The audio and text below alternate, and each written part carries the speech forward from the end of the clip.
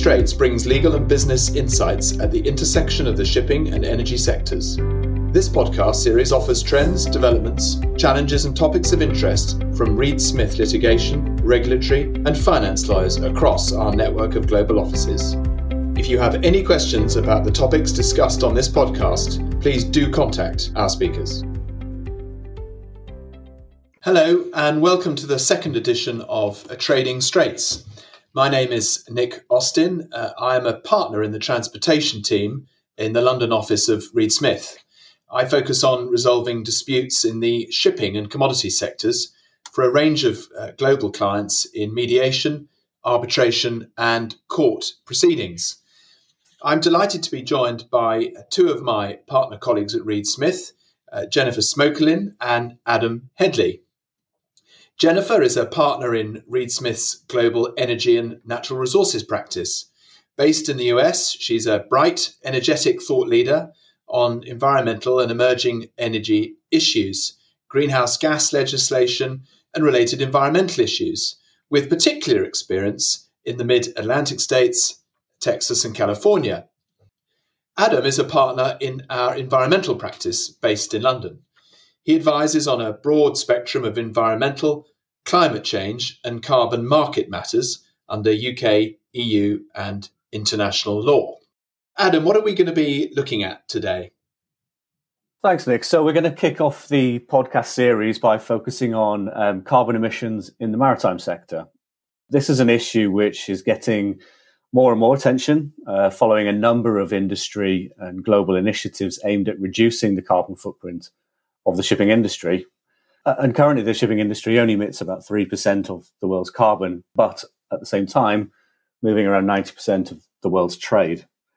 So we're seeing a heightened focus in this area, and it presents quite a range of opportunities, but also some very serious challenges.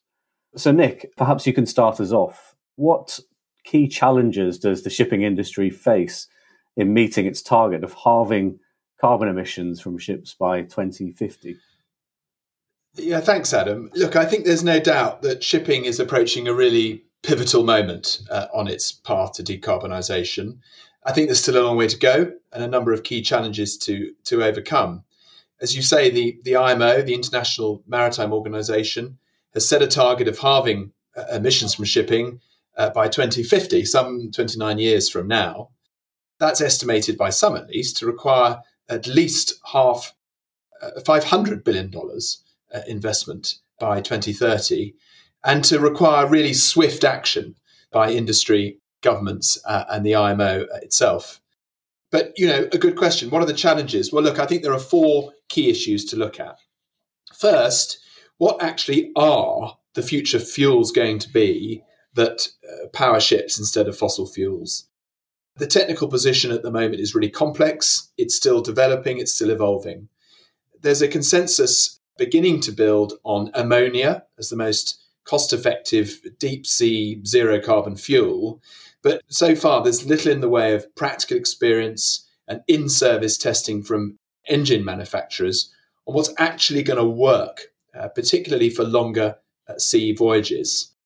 23-24 is expected to be the period of time where we're looking at results coming out from engine testing, which will give some clues, I think, as to what future fuels will be. So I think at the moment we're a bit on hold around what future fuels are going to look like, and we're waiting for some certainty and clarity on that.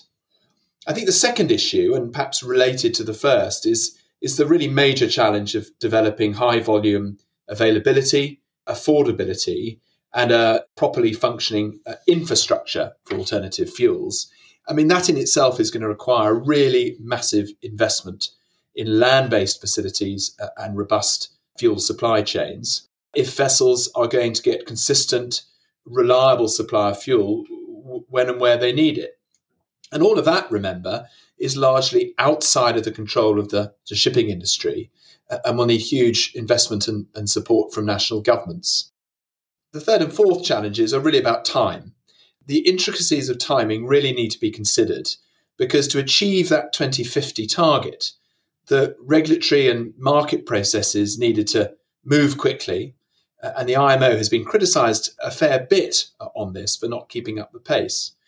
But with a transitional period having already started last year, 2020, getting to zero emission ships and getting them commercially viable and above all safe probably needs to be achieved by the early 2040s if the goal of halving emissions by 2050 is going to be met. So those timescales aren't clear. Much of it, again, is outside the shipping industry's control, but there is a consensus emerging that action is needed sooner rather than later. And the final challenge is whether, again related to timing, is whether the real change required to meet the 2050 target is going to be driven by regulation, or with the market taking the lead, or perhaps a mix of the two. A lot has been said in recent weeks about market-based measures being part of the solution, helping to accelerate decarbonisation. And the United Kingdom Chamber of Shipping has been quite vocal about that. Its chief this week saying that by putting a price on carbon emissions, ship owners will be encouraged to switch to those fuels. But look, at the moment, there's a perception that the IMO is not doing enough to justify that investment by owners in zero carbon solutions. But clearly, in parallel with regulation, market-based measures, I think, have a role to play. So in summary, I mean, decarbonisation is the number one item on the industry's agenda. It's going to affect all significant investment and strategic thinking. And clients, as you may know, often approach us about how to manage the risks of all of this. And I think they need to be getting on top of the knowledge, getting on top of the signposting and messaging from the IMO itself, and retaining a flexible and nimble approach on fuels and the technical aspects as they develop. And of course, there'll be legal and contractual implications because all of this throws up new commercial and legal relationships as well as fresh regulation. But I think, Adam, that's how I would summarize the key challenges. Thanks, Nick. Following up and focusing on the regulatory aspect, I'd like to turn to Adam. What is the EU doing to regulate carbon emissions from shipping, and how does that sit in the global context? Thanks, Jennifer. Good question. So the EU has been looking at how to integrate shipping emissions into its wider greenhouse gas emissions reduction strategy and policies for quite a number of years now, probably since about 2013. A big complication has always been that EU lawmakers are aware that whatever the EU does, it needs to dovetail with what's happening at a global level, you know, at the level that Nick has just discussed, and the work in particular of the IMO to examine the need for regulation of shipping emissions. It's probably uncontentious to say that EU lawmakers have been frustrated with the lack of progress made by the IMO towards this goal, and the wider reluctance generally of the shipping industry to submit to any kind of regulated emissions reduction or offsetting scheme, some kind of market-based measure, as Nick has mentioned. So what we've seen increasingly so is the EU threatening to take unilateral action to regulate shipping emissions in the EU to try and spur the IMO into action, really. So the stage one of the EU strategy was the introduction of a monitoring, reporting and verification, or MRV scheme, for CO2 emissions from ships using EU ports. That came in from January of 2018. Then at the end of 2019, start of 2020, as part of the EU's very ambitious European Green Deal proposal, which covers just about every industry and includes a vast range of policy measures, not just the shipping sector. The EU officially set out its roadmap at that stage towards bringing shipping emissions within the EU's existing regulated carbon market. And it was last September that the EU Parliament then voted strongly in favour of moving that proposal forward by including shipping emissions within the EU emissions trading system, or EU ETS as we commonly call it, by January of 2022, although it's not clear at this stage whether that will happen or whether that date will slip slightly. Many people will be aware of the EU ETS, but just to give a brief intro to that, the EU ETS is the EU's flagship cap and trade emissions regulation scheme, and it represents, in fact, the world's largest regulated carbon market. It's been in place since 2003 for a variety of land-based sectors and was later expanded to include the aviation sector in 2012. The EU ETS works like any other cap-and-trade scheme. It imposes an EU-wide emissions cap on all operators who are caught by that scheme, both land-based and aviation. And it allocates a share of that cap, overall cap, to each operator, who then has to obtain enough carbon allowances to cover its emissions. And that's effectively the compliance obligation. The inclusion of aviation emissions actually sets a precedent for how we would expect the EU to legislate for bringing shipping emissions within the scheme. If it works anything like it does with aviation, we'd expect it to catch emissions from ships which sail to or from or between EU ports, but it wouldn't cover emissions from voyages outside of the EU. To bring this up to date, so the EU consulted on that proposal into the start of this year, 2021, and that consultation noted, in fact, that only around 35% of the people who responded were in favour of bringing shipping emissions into the EU ETS. So actually a majority were not in favour of that move, which perhaps isn't surprising, certainly at an industry level. The Commission hasn't confirmed yet whether and when it will press on with bringing this legislative proposal forward, but it seems likely to happen, barring something very significant happening at IMO level. The EU has certainly recognised the need to align IMO and the EU emissions regulation measures, but precisely how it will happen currently remains a bit unclear, given the differing approaches towards how emissions from the shipping sector should be regulated. So a lot of political posturing still going on, but I guess watch this space. And with that, I'll hand back to you, Nick.